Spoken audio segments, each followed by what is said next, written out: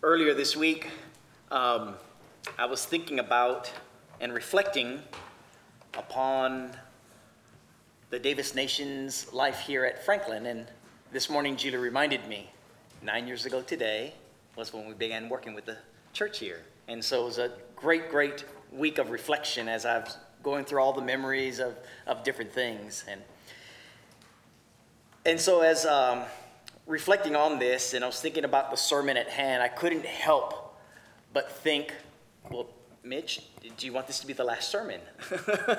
And the reason why I say that is because we're talking about the subject matter about gods, right? There have been preachers. They get fired for a sermon like this because you're talking about the word gods, right? And so Julie's like, oh, so you want this to be the last Sunday? I said, no. But I do want to deal with a subject matter that many preachers don't want to deal with. It's something that is very explicit in scriptures.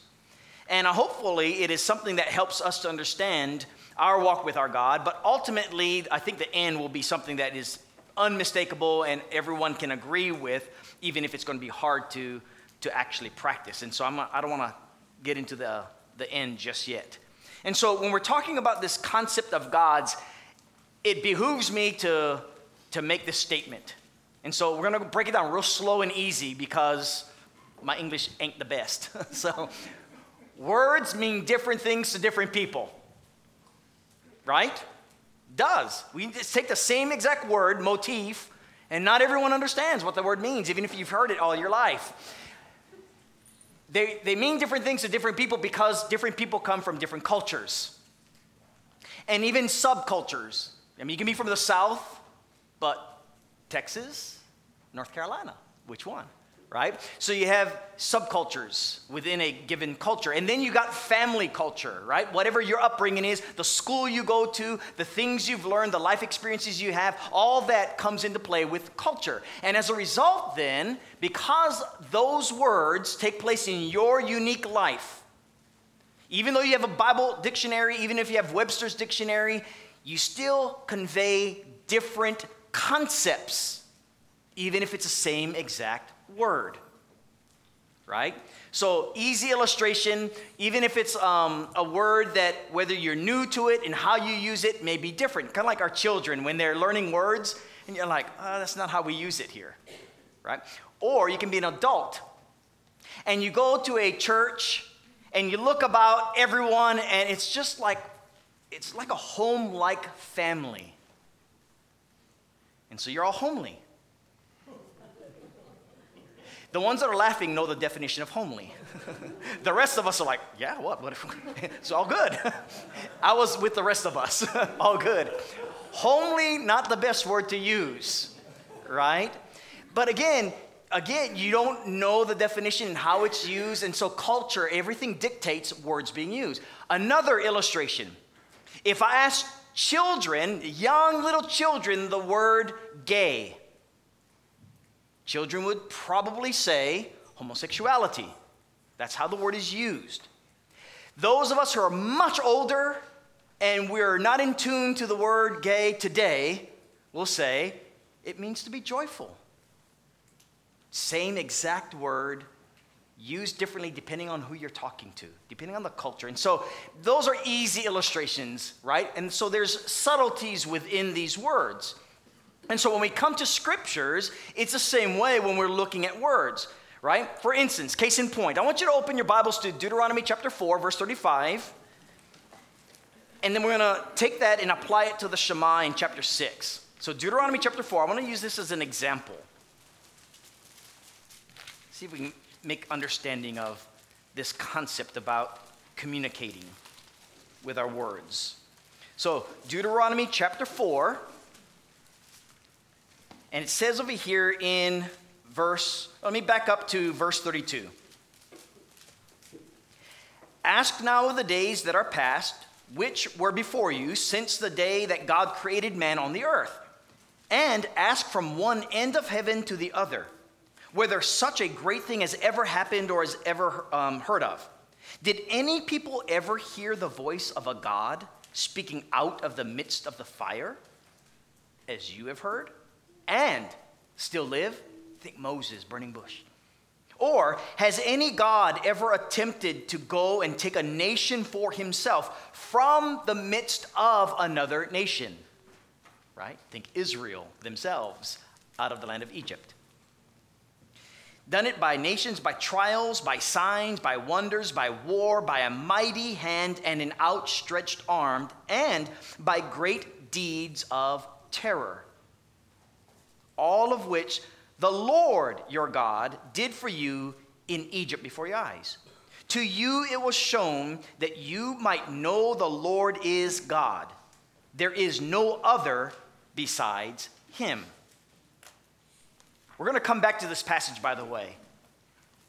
For going to be maybe not obvious to you now, but obvious if you ever take out one of those interlinears or reverse interlinears, use your Bible tools and look at words and see how the words are in the original language. So we'll come back to that. But to a modern American Christian, right?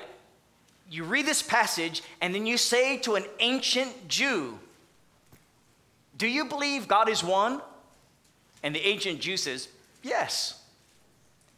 And you're like, okay, wait, let me rephrase what I just said. Do you believe that there is one God? And an ancient Jew, not a modern Jew, an ancient Jew says, no. Now, how many of you are confused already? Anyone? Raise your hand. I mean, let me know you're confused. Okay, yeah, we should be confused. Because in our minds, we have a preconceived idea from the way we were raised on Scripture on the word God. There is no other God. There's just God. And yet, in this very passage that we just read, the word that we refer to as God is not always translated as God. There's different translations for the same word.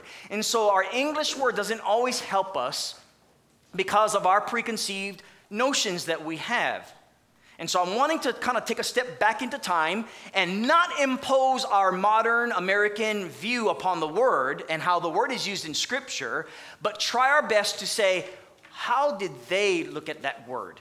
Not the word God, but the Hebrew word that the English translators have given us as the word God. That's what we're going to do. If you're still not clear, that's fine. I'm going to try and do my best to make some clarity as we go further into the passages. So we're going to do this. We're going to look at this word. Instead of the word of God or gods, we're going to use the word Elohim. So how many of you have ever actually heard that word, the word Elohim? Okay, I would say at least 75% of us.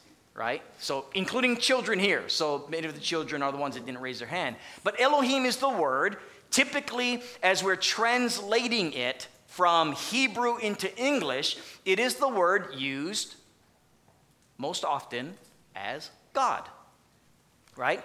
So to make sure we're on the same page, if we're talking about divine creatures with the same ability as who we call God, the answer is no, there is no other. So I want that to be clear so you can go, we don't have to fire Mitch today. Okay? So we're not talking about that. If we're talking about a spiritual being, that's a different ballgame. Okay? Spiritual being does not equal God necessarily. Okay? So that's what we're looking at. And so we had Mark read for us in 1 Corinthians chapter 8. I want us to go back to this passage. I want us to look at that text. And then we're going to go backwards, kind of reverse engineer this Bible use of the word God or gods and whatever else we're going to be seeing from it. So notice what Paul is saying at the very beginning. And this needs to be restated in our modern context. Concerning things offered to idols, right? Knowledge puffs up, love edifies. The whole reason for this Bible study was because I was asked last week to go to Alabama and to share what my current studies, which has been about the last 15, 16 months on this word Elohim. And I was asked to come down to Alabama and share it. And when I did, there was one of the brethren there, they just thought, this guy has lost it. Right? Now, mind you, I was not wanting to come in and share this. This is something, Mitch, would you come in and share what your studies have been? Because we are studying on, this congregation is studying up on spiritual beings. And so I said, all right, I'd be happy to do so. And when we look at this passage, Paul is saying, we all have knowledge. You know what knowledge does? We get arrogant with our knowledge. Knowledge puffs up. On the other hand, love builds up. And so he makes that disclaimer, and then he goes on to this concept of knowledge. And notice what he says in verse 4 with regard to idols. He said, therefore, as to the eating of food that's been offered to idols, we know that an idol has no real existence, and that there is no God but one. Remember that conversation? Modern American Christian with ancient Jew, right? We know that there is, an idol has no real existence. There is no God but one. For although there may be so-called gods in heaven or on earth, as indeed there are many gods and many lords, yet for us there is one God, the Father, from whom are all things, and for whom we exist, and one Lord Jesus, through whom are all things, and through whom we exist. The play on words are fraught within this phrase. Number one, in Greek, as well as in Hebrew, there's no quotation marks. So there is no gods or lords. So there is intimation about translators imposing our views, and thus we use quotation marks. Kind of like gods. They're not really existing, right? So the ones that are really existing, we put them in quotation marks. There was no such thing of that. Secondly, in the Greek, the way it's provided, it seems like, from the way I've read it, is these are named gods, not so-called. So again, in English, it's like so-called gods. In Greek, these are named gods, right? Now, mind you, think about it. What are many Christians doing as they become Christians? Denouncing what? Idolatry. Why are they denouncing idolatry? Because they're providing a belief system that says, I am showing my allegiance to this one God. Yahweh. Right? I'm giving up my gods. Zeus, right? Whatever all the other the name of these gods are, whether it's Baal, Dagon, Asherah, Mammon, well, all these different gods, I'm not going to worship these gods anymore. I'm worshiping this one God. And what he is saying is one of two things. We have supposed gods and real gods, or he's saying there are named gods and real gods. I'm okay with either translation, by the way, because the latter part of this passage, the Apostle Paul says, as there are, notice again, verse 5, as indeed there are many gods and many lords. So the question we have to ask ourselves is, do gods actually exist? And maybe the better way of saying it, rather than using the word gods, because that's the word in the English translation, right, is, do spiritual beings exist? Very different concept for you, probably hearing it.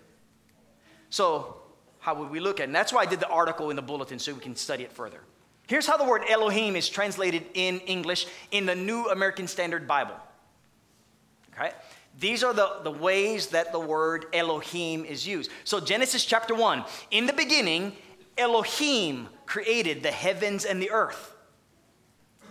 To us, instantly we go, God. To the Jews, they would instantly go, Yahweh. But it's not saying Yahweh here. It simply is saying Elohim, right? The very word that is used for God of Elohim is the exact same word, no difference whatsoever in the word in and of itself. Now, there are qualifiers outside of this word. But the word itself is word that is used in Exodus chapter 18 with reference to gods. Look at Exodus 18. So we know Genesis 1 verse 1, we can quote that, but look at Exodus. Here's how that same exact Hebrew word is used, not in reference to Yahweh, but in reference to these other gods. So Israel has just left Egypt. That's the context, right? And within that context, notice, Moses told his father-in-law all that the Lord, or that Yahweh, had done to Pharaoh and to the Egyptians for Israel's sake, all the hardship that had come upon them in the way, and how Yahweh delivered them. Right? And Jethro rejoiced for all the good that the Lord had done to Israel, in that he had delivered them out of the hands of the Egyptians. If we read further on, notice the context of Jethro's mind, or Jethro's voice of what he's talking about with them. Jethro said in verse 10, "Blessed be Yahweh, who has delivered you out of the hand of the Egyptians and out of the hand of Pharaoh, and has delivered the people under the hand of the Egyptians." Verse 11 is the focus. "Now I know that Yahweh is greater than all gods." Yahweh is greater than all Elohim. That's what he's saying. And so if you use the word spiritual beings, then Yahweh is greater than all spiritual beings. Now, how do we know that? Number one, amongst others, is the fact that Yahweh created the heavens and the earth. These other spiritual beings did not. They are created, not creators. They're created by Yahweh. Secondly, for whoever these ancients were worshiping, these gods, right? The Egyptian gods. That's who the Egyptians were worshiping. And by the way, there were probably Jews worshiping some of these ancient gods of Egypt. Right? They weren't all just gung-ho and only Yahweh, because this is all the way even through that captivity that we see this. So hundreds of years, even as they have a covenant relationship with Yahweh, they still worship these surrounding gods. But what Jethro is saying is, you told me all that took place. This God, Yahweh, he's more powerful than the other gods. That's what's being said, right? Genesis chapter 31, verse 30, we see the worshiping of these gods. Rachel and Leah. Remember Leah, I forget who it was, Rachel or Leah, that had the gods under the saddle. And Laban, the father-in-law, says, you've stolen my gods. You've stolen my idols, basically. Right? So that's what was happening. These gods were being worshipped by people, whether it be Israelites or non-Israelites. They had been worshipped. Or go to Genesis chapter 41, verse 38. Pharaoh says to Joseph, "Joseph, you can interpret these dreams. You have a Elohim spirit in you." Right? You have a spirit of God in you. That's the way it's translated in some Bible English translations. But you've got this concept of divine spirit. You have a divine spirit. So in the New American Standard Version. Or Exodus chapter 22. When you read Exodus 22 and you go to this village and you've got a dispute, you've got to settle, you go to the Elohim. Well, in English translations, it's the word judges. And while there are people that have a qualm in the translation, they don't think the word judges is the appropriate translation, it's still the translation in the New American Standard. Okay? So if it's true, if the New American Standard is true in the translation, then judges are being used. Not God, not gods, not divine spirit. But who are these judges supposed to be like? Spiritually minded men. That's who you're supposed to go to. That's the concept. Same word is in Psalm 82, verse 1. When you read Psalm 82 is a great passage dealing with this very concept of dealing with spiritual beings, all right? But in the English translation, the New American Standard, rulers are being used rather than judges or these other ones. Or how about 1 Kings chapter 11, right? The worship of Asherah. So we see a goddess. So it's not male or female, it's just, in this case, it's use of a female god, lowercase g. Or in Genesis 23, speaking of one who is mighty, right? Or in Malachi's case, the word godly, right? If you look at the last book of the Bible in chapter 2, in fact, we're going to fast forward some of these passages and look at Malachi 2 real quick. Notice how this word is used in contrast to the word God or gods. So again, Malachi is using the word Elohim to give us a sense of what this word and how it's being used can be much greater than what we as moderns look at and think it's got to only refer to Yahweh, to the God that we know about, right? So again, Malachi chapter 2, verse 13. Here's the second thing that you do in profaning my covenant with me. You cover the Lord's altar with tears, with weeping and groaning, because he no longer regards the offering or accepts it with favor from your hand. But you say, why does he not? Because Yahweh has witnessed between you and the wife of your youth, to whom you have been faithless. And though she is your companion and your wife by covenant, did he not make them one with a portion of the Spirit in their union? Right? Or this is the ESV I'm reading from, but in New American Standard, this godly spirit, if you will. And so concepts being that the word Elohim is not just who we call God. That's the point that I'm trying to make. All kinds of use, much broader than simply God. But here's one thing that is in common. All of these words and how they're used, as loosely as we can see it being used, refer to something spiritual, right? A godly spirit or a spiritual spirit, someone who's spiritually minded, or a spiritual being. Whether these beings are real or not, they're regarded as being real spiritual beings, okay? Lots of these words in the Old Testament. Not just Genesis 1 verse 1 that we have the word Elohim in reference to who we call God. So that's one thing that is very important if we're looking at this word. Now, if we look at this as spiritual beings then would we not say that God is a spiritual being? John chapter 4, verse 24. God is a spirit, and those who worship him must worship him in spirit and in truth, right? God is a spirit. We know that because God is outside of the physical creation, spiritual being. Angels are told, biblically speaking, to be spiritual beings. No one's ever questioned that, right? Angels, spiritual beings. How do angels show up in Scripture? If you read in your Bible readings, check this out. Really, really cool at times. They'll say angel and it says man. Angel, man. Well, which is it? Yes. Spiritual beings that look like and behave like man. Think of Genesis chapter 18. Remember Abraham with the two angels, and then there was another one, angel of the Lord. And angel of the Lord, Lord. Angel of the Lord, Lord. Or angel of Yahweh, Yahweh. Angel of Yahweh, Yahweh. So back and forth. Which is it? Yes. Angel of Yahweh and Yahweh in the context. Angels, men. Angels, men. Which is it? Yes. Both. They look like and act like men, but they're referenced at various points of the narration as angels. Well, how's that possible?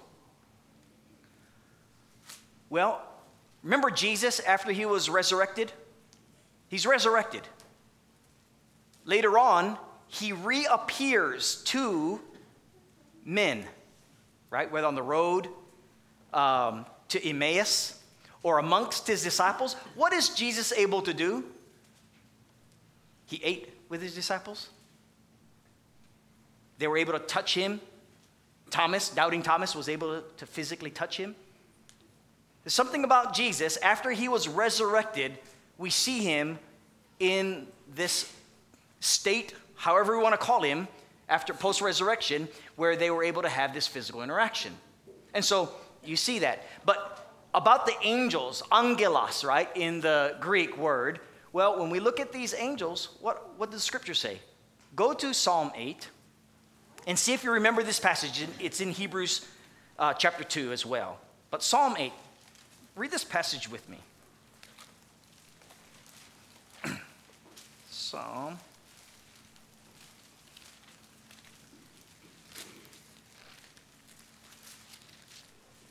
All right. Verse 1, reading through verse 5. O Lord, our Lord, or O Yahweh, our Lord. How majestic is your name, Yahweh, in all the earth. You have set your glory above the heavens. Out of the mouth of babies and infants, you have established strength because of your foes to still the enemy and the avenger. And when I look at your heavens, the work of your fingers, the moon and the stars, which you set in place, what is man that you're mindful of him, and the Son of Man that you care for him? Man and Son of Man is basically a classification of mankind. Basically, the psalmist is saying, when you look at all your creation of the universe and all that you made, including the heavenly bodies, why are you even mindful of us? We're just people of dust, people of earth. Yet, verse 5, regarding man, you have made him a little lower than, and this is the English Standard Version I'm reading from, but the ESV is different than the New American Standard. New American Standard will say something different. ESV says, you made him a little lower than the heavenly beings. In Hebrew, regardless of your English translation, you made him a little lower than Elohim. You made man a little lower than, in English translations, some translations, angels, right? Some of you have English translations that use the word angels. And it's used that way in Hebrews chapter 2, verse 7, because the Hebrew writer quotes from Psalm 8, and explicitly in Greek, it's angelos, which is, you made him, man, a little lower than angels. What are these angels? ESV uses heavenly beings or spiritual beings in other translations. So angels are spiritual beings. We had no qualms about that. Demons are spiritual beings, right? We can read in Luke chapter 8, there was a man that was possessed by many demons. What was his name? Legion. How do beings live in a physical individual? Well, the Bible tells us they're spiritual beings. That's how, and that's why. Or Matthew chapter 4, when the devil or Satan, depending on, again, how are your translations in English, takes Jesus after he's been taken to the wilderness to be tempted by the devil, it says.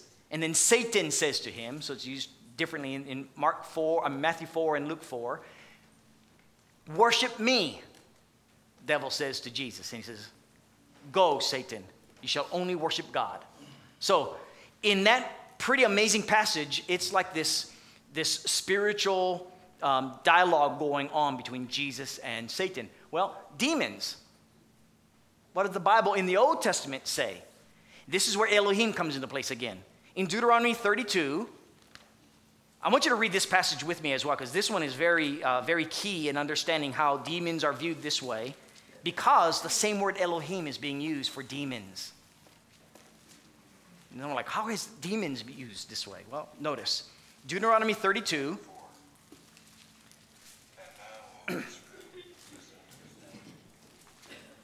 In reference to the forefathers, this is the Song of Moses, right? Speaking of their forefathers, they sacrificed to demons that were no gods, or to gods they had never known. That's the English Standard Version. Some of your versions are like, who are not gods, right? They're not God himself. They're not Elohim, but yet the next verse, they are Elohim, but they didn't know them as such. To new gods that had come recently. So in other words, verse 17, the first line in the couplet, right? You remember you have Hebrew parallelisms that we talked about in our Bible studies. They sacrifice to demons, the latter part of verse, to new gods that had come recently, whom your fathers never dreaded. So in that passage, the words demons and the word gods are in reference to the same being of individuals that were worshipped in the past. So you have that. Or 1 Samuel chapter 28. 1 Samuel 28, Saul, bad king by now. Doesn't love God, he's not worshiping Yahweh. And David is his enemy. He wants to know information. And he goes against the covenant relationship with Yahweh, and he conjures up, or he goes to a medium. He goes to a spiritist. He goes to the witch of Endor, right? And this witch of Endor actually conjures up Samuel. Samuel's been dead. She gets nervous. She knows she's not supposed to be doing this because Saul's like going to kill anyone that's supposed to be a medium that conjures up these demons because it's against Yahweh. But yet, that's what he's doing. He's wanting her to break the law. And she does.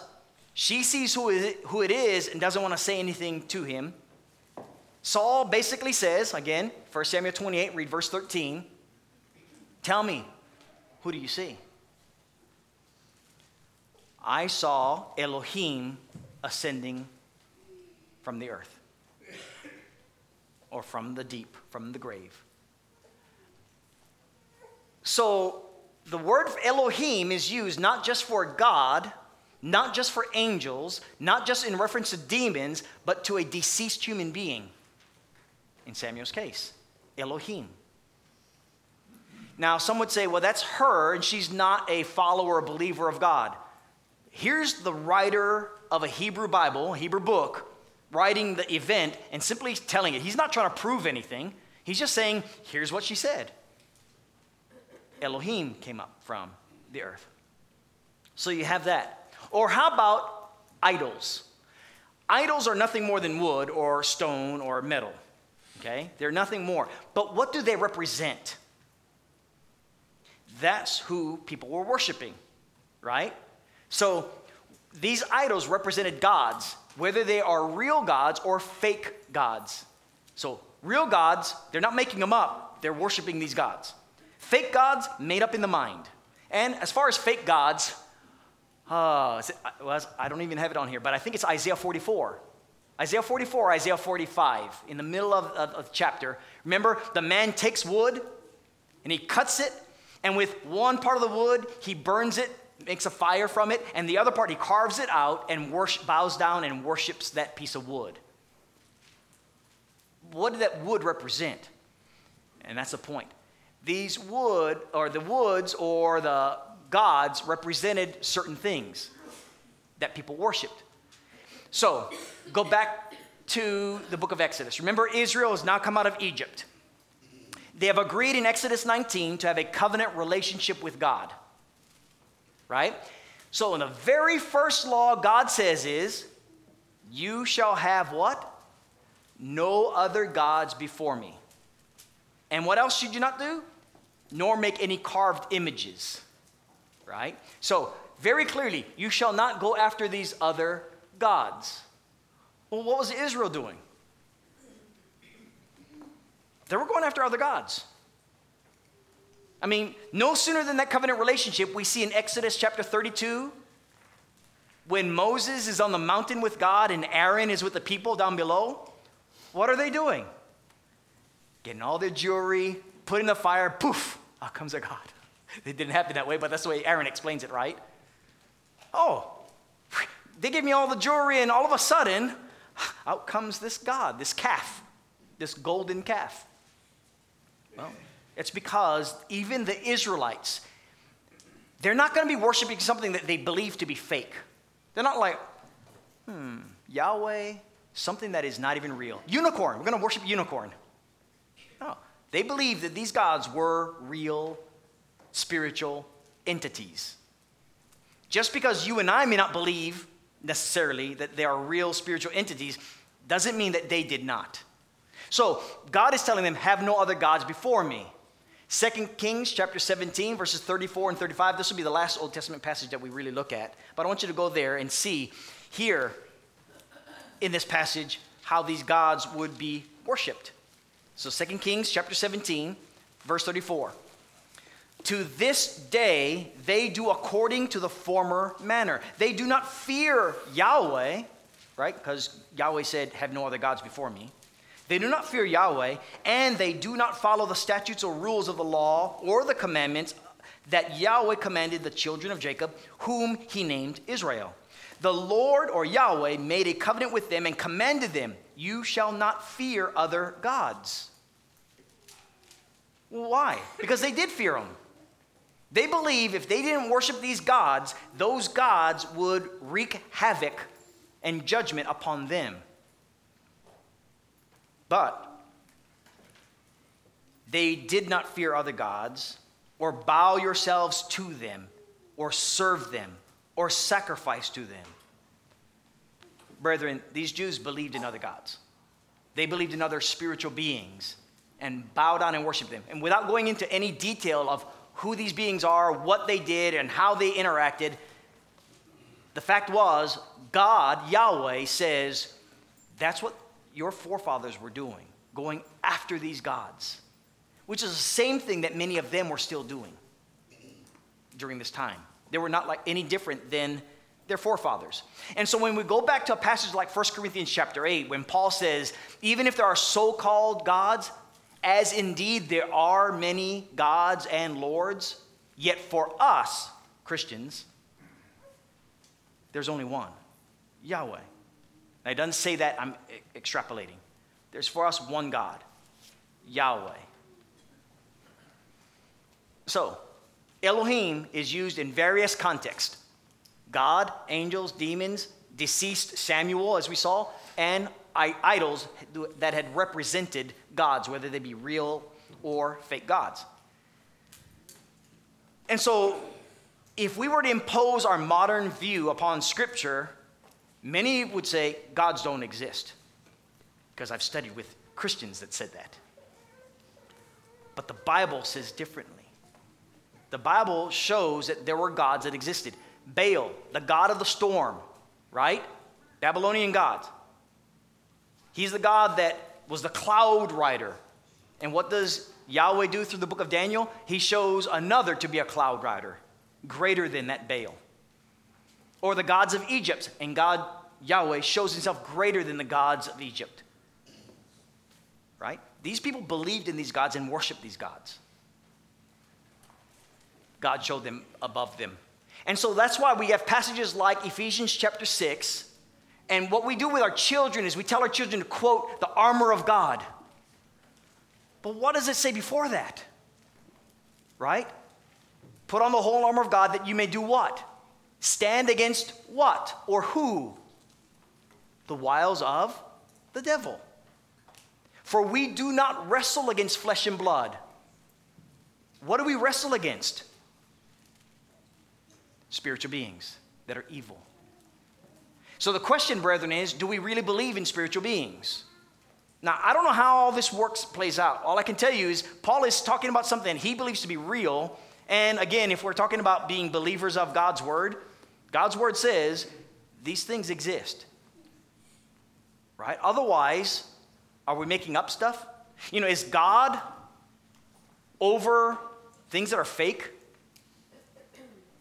Imagine if I said I was a champion of nothing. Okay, then you're not much of a champion. What if over all the people that are doing really, really well in whatever thing that you're involved in, and you beat them all? Oh, you're Michael Jordan, you're the heir, right? You're the best. But you're not going against nothing. You're going against other things. And so it would behoove us to give credit that, these things exist, right? Again, Ephesians chapter 6, verses 10 through 12, very clearly, we wrestle against wickedness in heavenly places. And sometimes I think because we have evolved in our societies and we've grown up so much with our modern way of viewing things that we discredit superstitious things. We call them superstition. Well, I believe superstition exists. In other words, things can be made up in our mind that are superstitious. I also believe in the scriptures that do say that these heavenly places that hold wicked beings also exist. How they work, I have no clue at times. I just see how they work in Scripture and assume that that's how they work in life.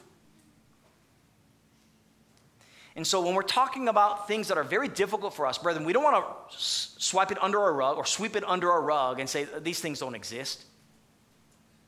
Well, what does the Bible say?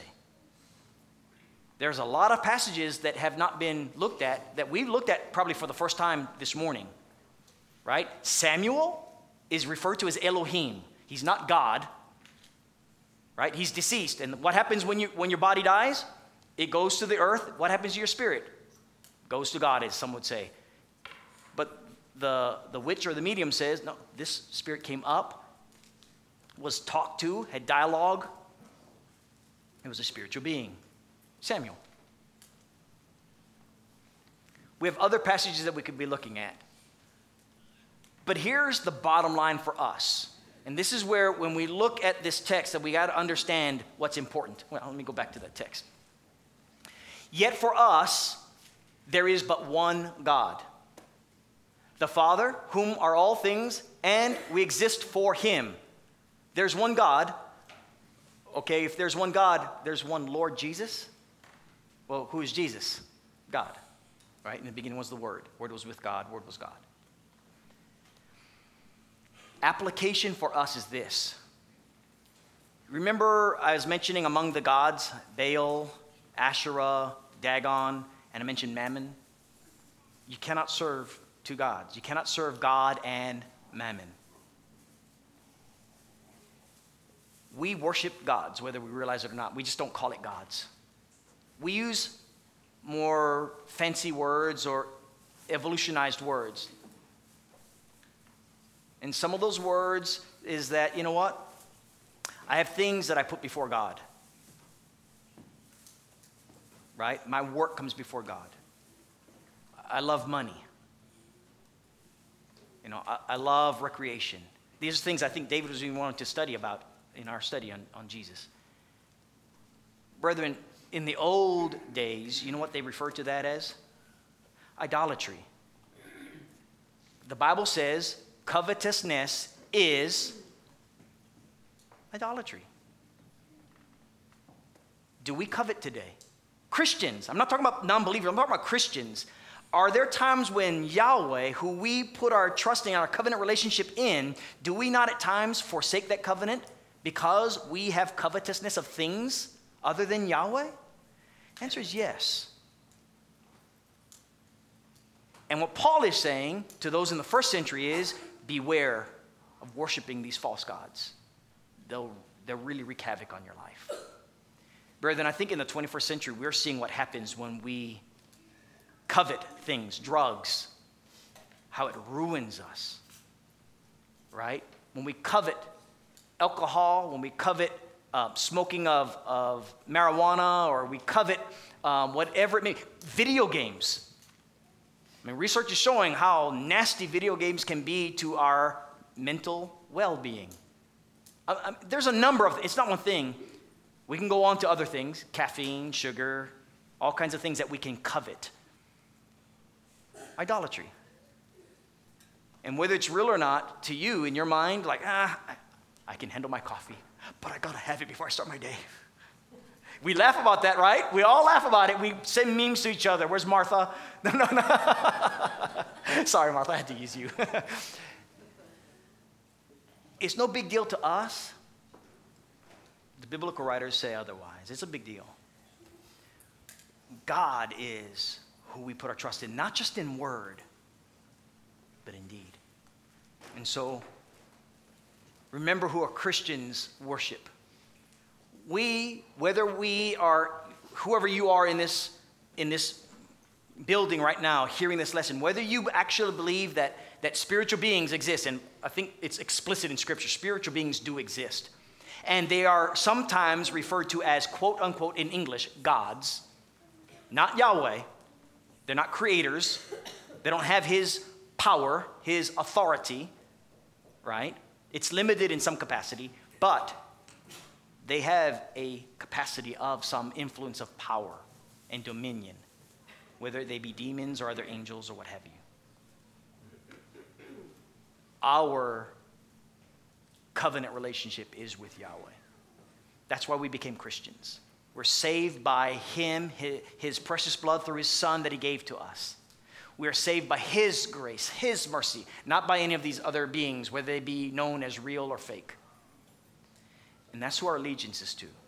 And when you walk out of this room, regardless of what you believe, let your actions show what you say you believe, that God is one, and him only do I serve. Let it show by the way you live your life. And so if you're here this morning, you live in an American society, and by and large, we don't believe in these types of beings. That's stats show that, research shows it. Go to other parts of the world, they believe in gods. Come to Hawaii, there's a god, a demigod called Maui. You might have heard of him. Maybe a movie made after him. Or Madame Pele, the goddess of the volcano. Just go to the islands, they're worshipped, even to this day. For us, Yahweh. And if you want that relationship with God, he wants you, and he wants only you. And he wants you to know he is the one, he is the only one who you worship, who you serve. And you can come to him today. You can be baptized into Jesus Christ to have your sins washed away through his beloved Son, and rise to walk in newness of life, putting away all things, especially those idols that God says to have none before. That's your invitation. And I hope it helps you in your current Bible studies. For those of you that this is like, okay, we need to study this, listen to the sermon over and over. Go through these passages, read them, study them. Passages that you probably glossed over. They're there. Ample passages. But I hope this sermon helps you.